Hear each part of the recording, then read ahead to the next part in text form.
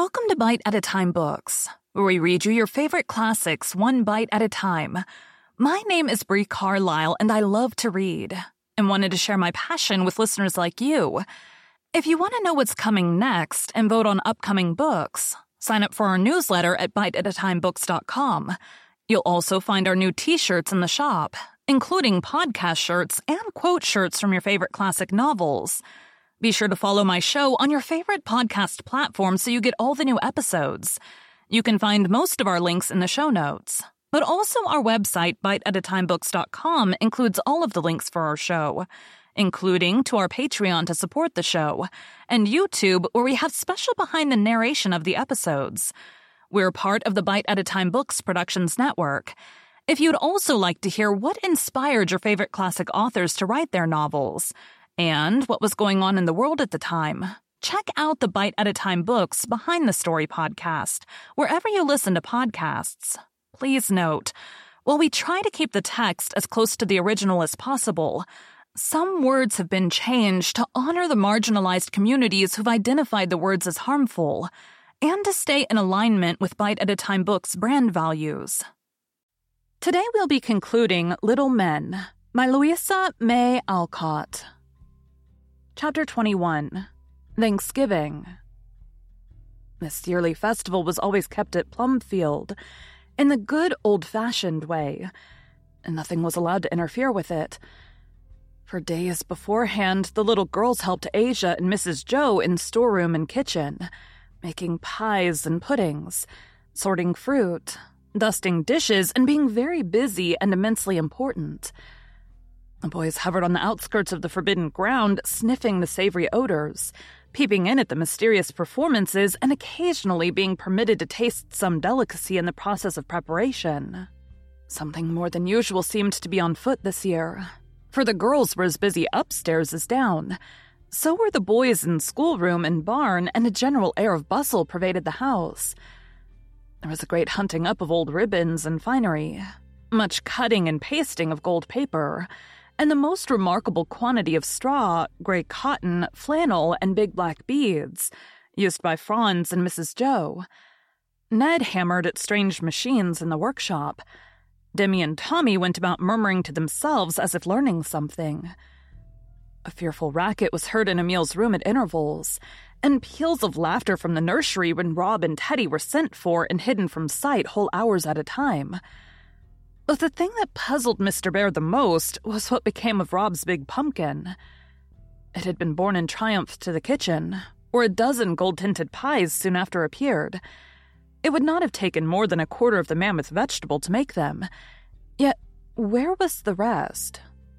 It disappeared, and Rob never seemed to care, only chuckled when it was mentioned and told his father to wait and see, for the fun of the whole thing was to surprise Father Bear at the end, and not let him know a bit about what was to happen. He obediently shut eyes, ears, and mouth, and went about trying not to see what was in plain sight, not to hear the telltale signs that filled the air, not to understand any of the perfectly transparent mysteries going on all about him. Being a German, he loved these simple domestic festivals, and encouraged them with all his heart, for they made home so pleasant that the boys did not care to go elsewhere for fun. When at last the day came, the boys went off for a long walk, that they might have good appetites for dinner, as if they ever needed them. The girls remained at home to set the table, and give last touches to various affairs which filled their busy little souls with anxiety. The schoolroom had been shut up since the night before, and Mr. Bear was forbidden to enter it on pain of a beating from Teddy, who guarded the door like a small dragon, though he was dying to tell about it, and nothing but his father's heroic self-denial in not listening kept him from betraying a grand secret. "It's all done, and it's perfectly splendid," cried Nan, coming out at last with an air of triumph. "The goes beautifully, and Silas knows just what to do now," added Daisy, skipping with delight at some unspeakable success. "I'm blessed if it ain't the cutest thing I ever see. Them critters in particular," said Silas, who had been let into the secret, went off laughing like a great boy. "They're coming. I hear Emil roaring, 'Land lubbers lying down below, so we must run and dress,'" cried Nan, and upstairs they scampered in a great hurry. The boys came trooping home with appetites that would have made the big turkey tremble if it had not been past all fear.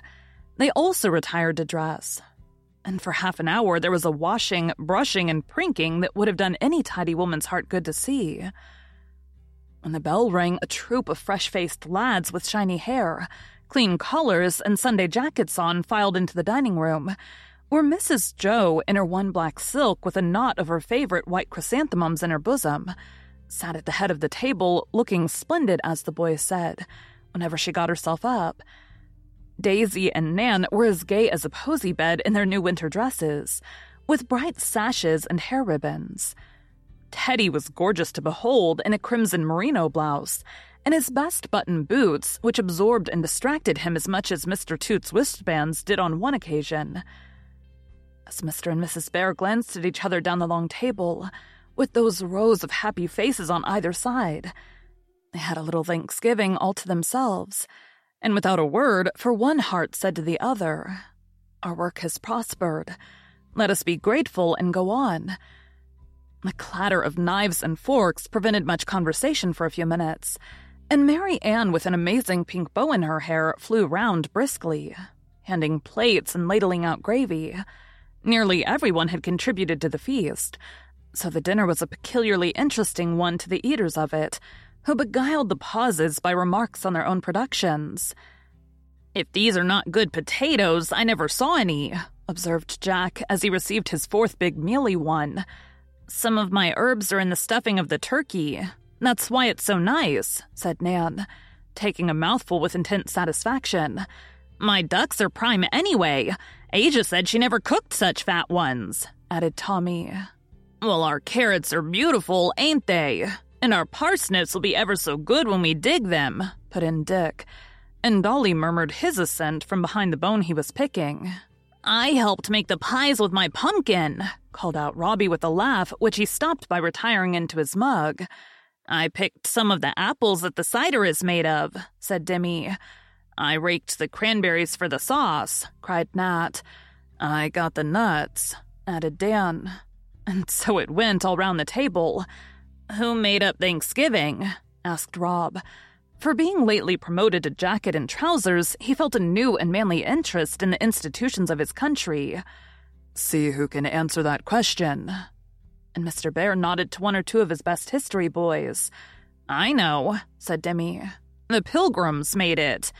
"What for?" asked Rob, without waiting to learn who the Pilgrims were. "I forget." And Demi subsided.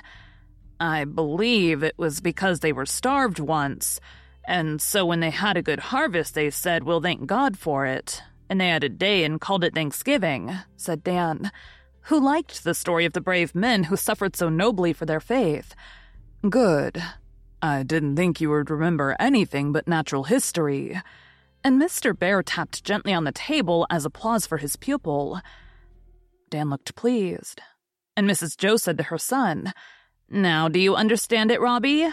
"No, I don't. I thought pilgrims were a sort of big bird that lived on rocks, and I saw pictures of them in Demi's book." "He means penguins. Oh, isn't he a little goosey?" And Demi laid back in his chair and laughed aloud.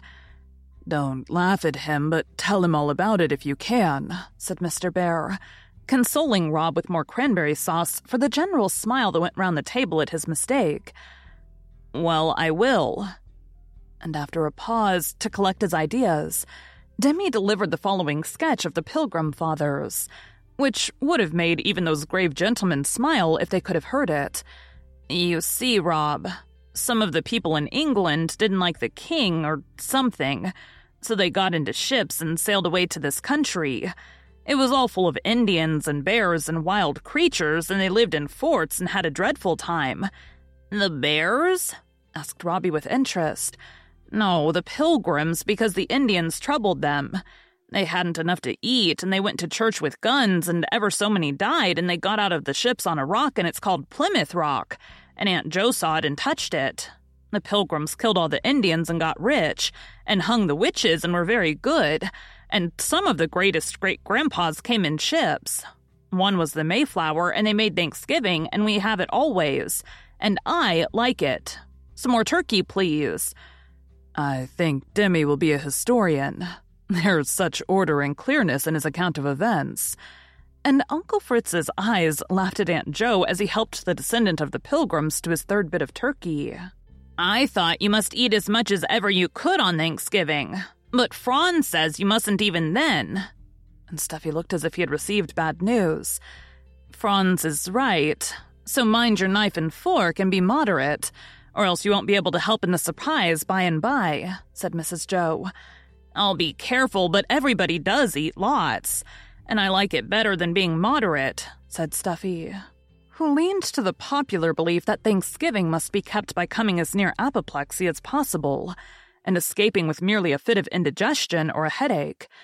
"Now, my pilgrims, amuse yourselves quietly till tea time, for you'll have enough excitement this evening," said Mrs. Jo, as they rose from the table after a protracted sitting, finished by drinking everyone's health in cider. "I think I'll take the whole flock for a drive. It is so pleasant. Then you can rest, my dear, or you'll be worn out this evening," added Mr. Bear. And as soon as coats and hats could be put on, the great omnibus was packed full, and away they went for a long gay drive, leaving Mrs. Jo to rest and finish sundry small affairs in peace. An early and light tea was followed by more brushing of hair and washing of hands. Then the flock waited impatiently for the company to come. Only the family was expected, for these small revels were strictly domestic, and such being the case, sorrow was not allowed to sadden the present festival. All came. Mr. and Mrs. March, with Aunt Meg, so sweet and lovely in spite of her black dress and the little widow's cap that encircled her tranquil face. Uncle Teddy and Aunt Amy with the princess looking more fairy-like than ever, in a sky-blue gown and a great bouquet of hothouse flowers, which she divided among the boys, sticking one in each buttonhole, making them feel peculiarly elegant and festive. One strange face appeared, and Uncle Teddy led the unknown gentleman up to the Bears, saying, "This is Mr. Hyde. He has been inquiring about Dan, and I ventured to bring him tonight that he might see how much the boy has improved." The Bears received him cordially, for Dan's sake, pleased that the lad had been remembered. But after a few minutes' chat, they were glad to know Mr. Hyde for his own sake. So genial, simple, and interesting was he. It was pleasant to see the boy's face light up when he caught sight of his friend. Pleasanter still to see Mr. Hyde's surprise and satisfaction in Dan's improved manners and appearance. And pleasantest of all to watch the two sitting talking in a corner, forgetting the differences of age, culture, and position, in the one subject which interested both. As man and boy compared notes and told the story of their summer life. "The performance must begin soon, or the actors will go to sleep," said Mrs. Jo, when the first greetings were over. So everyone went into the schoolroom and took seats before a curtain made of 2 bed covers. The children had already vanished, but stifled laughter and funny little exclamations from behind the curtain betrayed their whereabouts. The entertainment began with a spirited exhibition of gymnastics led by Franz. The 6 elder lads in blue trousers and red shirts made a fine display of muscle with dumbbells, clubs, and weights, keeping time to the music of the piano played by Mrs. Jo behind the scenes. Dan was so energetic in this exercise that there was some danger of his knocking down his neighbors, like so many 9-pins, or sending his beanbags whizzing among the audience, for he was excited by Mr. Hyde's presence, and a burning desire to do honor to his teachers. "A fine, strong lad. If I go on my trip to South America in a year or 2, I shall be tempted to ask you to lend him to me, Mr. Bear," said Mr. Hyde, whose interest in Dan was much increased by the report he had just heard of him. "You shall have him and welcome, though we shall miss our young Hercules very much. It would do him a world of good, and I'm sure he would serve his friend faithfully." Dan heard both question and answer, and his heart leapt with joy at the thought of traveling in a new country with Mr. Hyde, and swelled with gratitude for the kindly commendation which rewarded his efforts to be all these friends desired to see him. After the gymnastics, Demi and Tommy spoke the old-school dialogue. Money makes the mare go. Demi did very well, but Tommy was capital as the old farmer, for he imitated Silas in a way that convulsed the audience and caused Silas himself to laugh so hard that Asia had to slap him on the back as they stood in the hall enjoying the fun immensely. Then Emil, who had got his breath by this time, gave them a sea song in costume, with a great deal about stormy winds, lee shores, and a rousing chorus of Luff Boys Luff, which made the room ring, after which Ned performed a funny Chinese dance and hopped about like a large frog in a pagoda hat. As this was the only public exhibition ever held at Plumfield, a few exercises in lightning arithmetic, spelling, and reading were given. Jack quite amazed the public by his rapid calculations on the blackboard.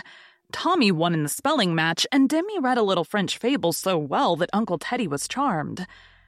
"Where are the other children?" asked everyone as the curtain fell and none of the little ones appeared. "Oh, that is the surprise. It's so lovely, I pity you because you don't know it," said Demi, who had gone to get his mother's kiss, and stayed by her to explain the mystery when it should be revealed. Goldilocks had been carried off by Aunt Jo, to the great amazement of her papa, who quite outdid Mr. Bear in acting wonder, suspense, and wild impatience to know what was going to happen. At last, after much rustling, hammering, and very audible directions from the stage manager, the curtain rose to soft music, and Bess was discovered sitting on a stool beside a brown paper fireplace. The dear little Cinderella was never seen, for the gray gown was very ragged, the tiny shoes all worn, the face so pretty under the bright hair, and the attitude so dejected it brought tears as well as smiles to the fond eyes looking at the baby actress. She sat quite still, till a voice whispered, "Now," then she sighed a funny little sigh and said, "Oh, I wish I could go to the ball," so naturally that her father clapped frantically and her mother called out, "Little darling." These highly improper expressions of feeling caused Cinderella to forget herself and shake her head at them, saying reprovingly, "You mustn't peek to me." Silence instantly prevailed, and 3 taps were heard on the wall. Cinderella looked alarmed, but before she could remember to say, "What is that?" the back of the brown paper fireplace opened like a door, and with some difficulty the fairy godmother got herself and her pointed hat through. It was Nan, in a red cloak, a cap, and a wand, which she waved as she said decidedly, "You shall go to the ball, my dear." "Now you must pull and show my pretty dress," returned Cinderella, tugging at her brown gown. No, you must say, "How can I go in my rags?" said the godmother in her own voice. "Oh, yes, so I must." And the princess said it, quite undisturbed by her forgetfulness. "I change your rags into a splendid dress because you are good," said the godmother in her stage tones, and deliberately unbuttoning the brown pinafore, she displayed a gorgeous sight. The little princess really was pretty enough to turn the heads of any number of small princes, for her mamma had dressed her like a tiny court lady, in a rosy silk train with satin underskirt, and bits of bouquets here and there, quite lovely to behold. The godmother put a crown with pink and white feathers drooping from it on her head, and gave her a pair of silver paper slippers, which she put on, and then stood up, lifting her skirts to show them to the audience, saying with pride, "My last ones, ain't they pretty?" She was so charmed with them that she was with difficulty recalled to her part and made to say, "But I have no toach, godmother. Behold it." And Nan waved her wand with such a flourish that she nearly knocked off the crown of the princess. Then appeared the grand triumph of the piece. First, a rope was seen to flap on the floor to tighten with a twitch as Emil's voice was heard to say, "Heave ahoy!" and Silas's gruff one to reply, "Steady now, steady." A shout of laughter followed, for 4 large gray rats appeared, rather shaky as to their legs, and queer as to their tails, but quite fine about the head, where black beads shone in the most lifelike manner. They drew, or were intended to appear as if they did, a magnificent coach made of half the mammoth pumpkin, mounted on the wheels of Teddy's wagon, painted yellow to match the gay carriage. Perched on a seat in front sat a jolly little coachman in a white cotton wool wig, cocked hat, scarlet breeches, and laced coat, who cracked a long whip and jerked the red reins so energetically that the gray steeds reared finely. It was Teddy, and he beamed upon the company so affably that they gave him a round all to himself, and Uncle Laurie said, "If I could find as sober a coachman as that one, I would engage him on the spot." The coach stopped. The godmother lifted in the princess, and she was trundled away in state, kissing her hand to the public with her glass shoes sticking up in front, and her pink train sweeping the ground behind. For elegant as the coach was, I regret to say that Her Highness was rather a tight fit. The next scene was the ball, and here Nan and Daisy appeared as gay as peacocks in all sorts of finery. Nan was especially good as the proud sister, and crushed many imaginary ladies as she swept about the palace hall. The prince, in solitary state upon a somewhat unsteady throne, sat gazing about him from under an imposing crown, as he played with his sword and admired the rosettes in his shoes. When Cinderella came in, he jumped up and exclaimed with more warmth than elegance, "My gracious, who is that?" and immediately led the lady out to dance, while the sisters scowled and turned up their noses in the corner. The stately jig executed by the little couple was very pretty, for the childish faces were so earnest, the costumes so gay, and the steps so peculiar that they looked like the dainty, quaint figures painted on a Watteau fan. The princess's train was very much in her way, and the sword of Prince Rob nearly tripped him up several times. But they overcame these obstacles remarkably well and finished the dance with much grace and spirit, considering that neither knew what the other was about. "Drop your shoe," whispered Mrs. Joe's voice as the lady was about to sit down. "Oh, I forgot." Taking off one of the silvery slippers, Cinderella planted it carefully in the middle of the stage, said to Rob, "Now you must try and catch me," and ran away, while the prince, picking up the shoe, obediently trotted after her. The third scene, as everybody knows, is where the herald comes to try on the shoe. Teddy, still in his coachman's dress, came in blowing a tin fish horn melodiously, and the proud sisters each tried to put on the slipper. Nan insisted on playing cut off her toe with a carving knife, and performed that operation so well that the herald was alarmed and begged her to be really careful. Cinderella then was called, and came in with the pinafore half on, slipped her foot into the slipper, and announced with satisfaction, "I am the princess."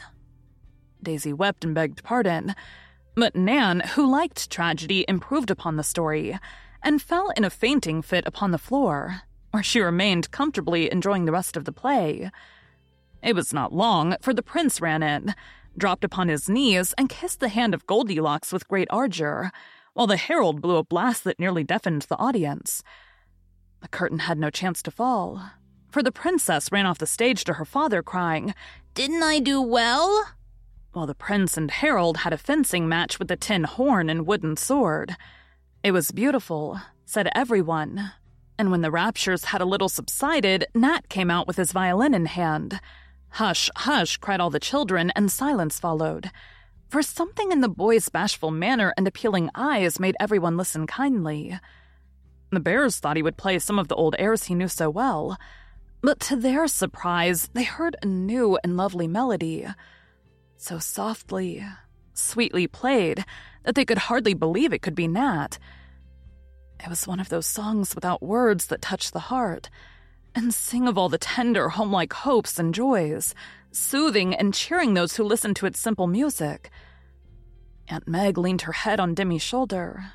Grandmother wiped her eyes, and Mrs. Joe looked up at Mr. Laurie, saying in a choky whisper, "You composed that." "I wanted your boy to do you honor and thank you in his own way," answered Laurie, leaning down to answer her. When Nat made his bow and was about to go, he was called back by many hands and had to play again.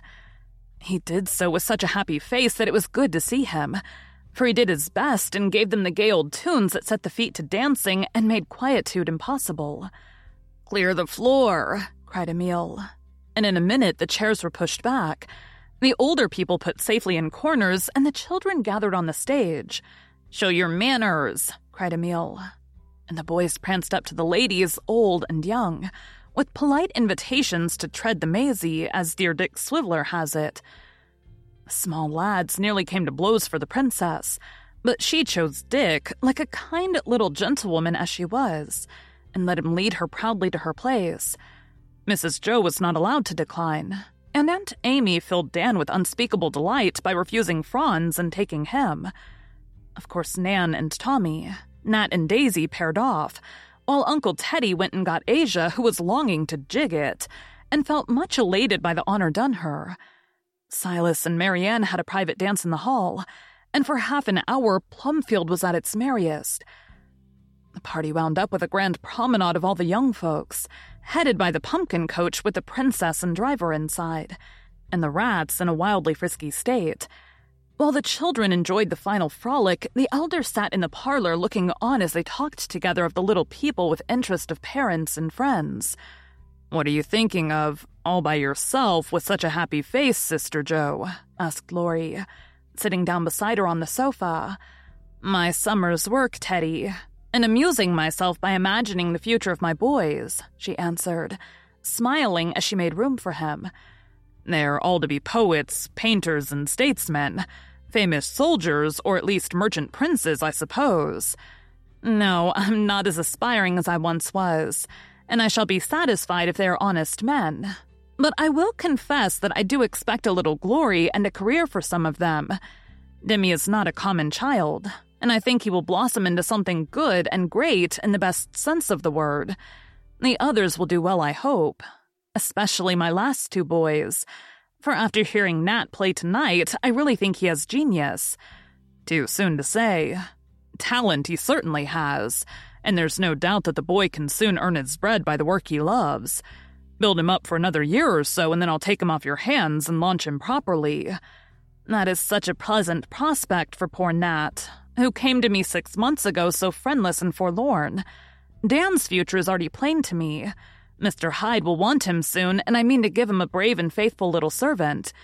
Dan is one who can serve well if the wages are love and confidence, and he has the energy to carve out his own future in his own way.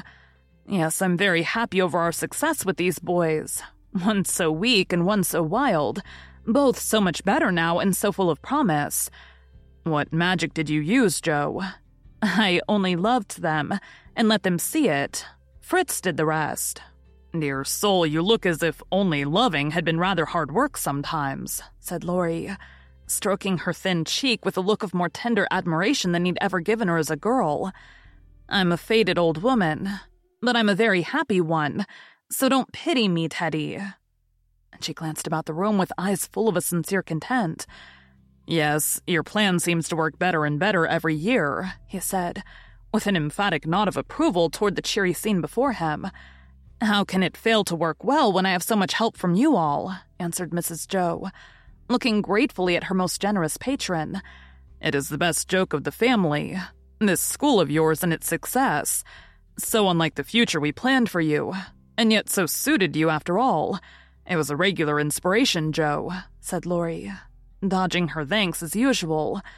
But you laughed at it in the beginning, and still make all manner of fun of me and my inspirations. Didn't you predict that having girls with the boys would be a dead failure? Now see how well it works. She pointed to the happy group of lads and lassies dancing, singing and chattering together with every sign of kindly good fellowship. I give in, and when my Goldilocks is old enough, I'll send her to you. Can I say more than that? I shall be so proud to have your little treasure trusted to me. But really, Teddy, the effect of these girls has been excellent. I know you will laugh at me, but I don't mind. I'm used to it. So I'll tell you that one of my favorite fancies is to look at my family as a small world, to watch the progress of my little men, and lately to see how well the influence of my little women works upon them. Daisy is the domestic element, and they all feel the charm of her quiet, womanly ways. Nan is the restless, energetic, strong-minded one. They admire her courage and give her a fair chance to work out her will, seeing that she has sympathy as well as strength, and the power to do much in their small world. Your Bess is the lady, full of natural refinement, grace, and beauty.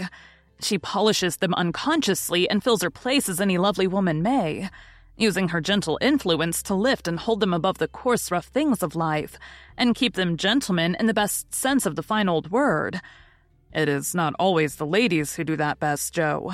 It is sometimes the strong, brave woman who stirs up the boy and makes a man of him. And Laurie bowed to her with a significant laugh. "No, I think the graceful woman, whom the boy you allude to marry, has done more for him than the wild Nan of his youth. Or better still, the wise motherly woman who watched over him, as Daisy watches over Demi, did more to make him what he is." And Jo turned toward her mother, who sat a little apart with Meg, looking so full of the sweet dignity and beauty of old age that Laurie gave her a glance of filial respect and love as he replied in serious earnest. "All three did much for him, and I can understand how well these little girls will help your lads. Not more than the lads help them. It is mutual, I assure you. Nat does much for Daisy with his music. Dan can manage Nan better than any of us. And Demi teaches your Goldilocks so easily and well that Fritz calls them Roger Ascham and Lady Jane Grey.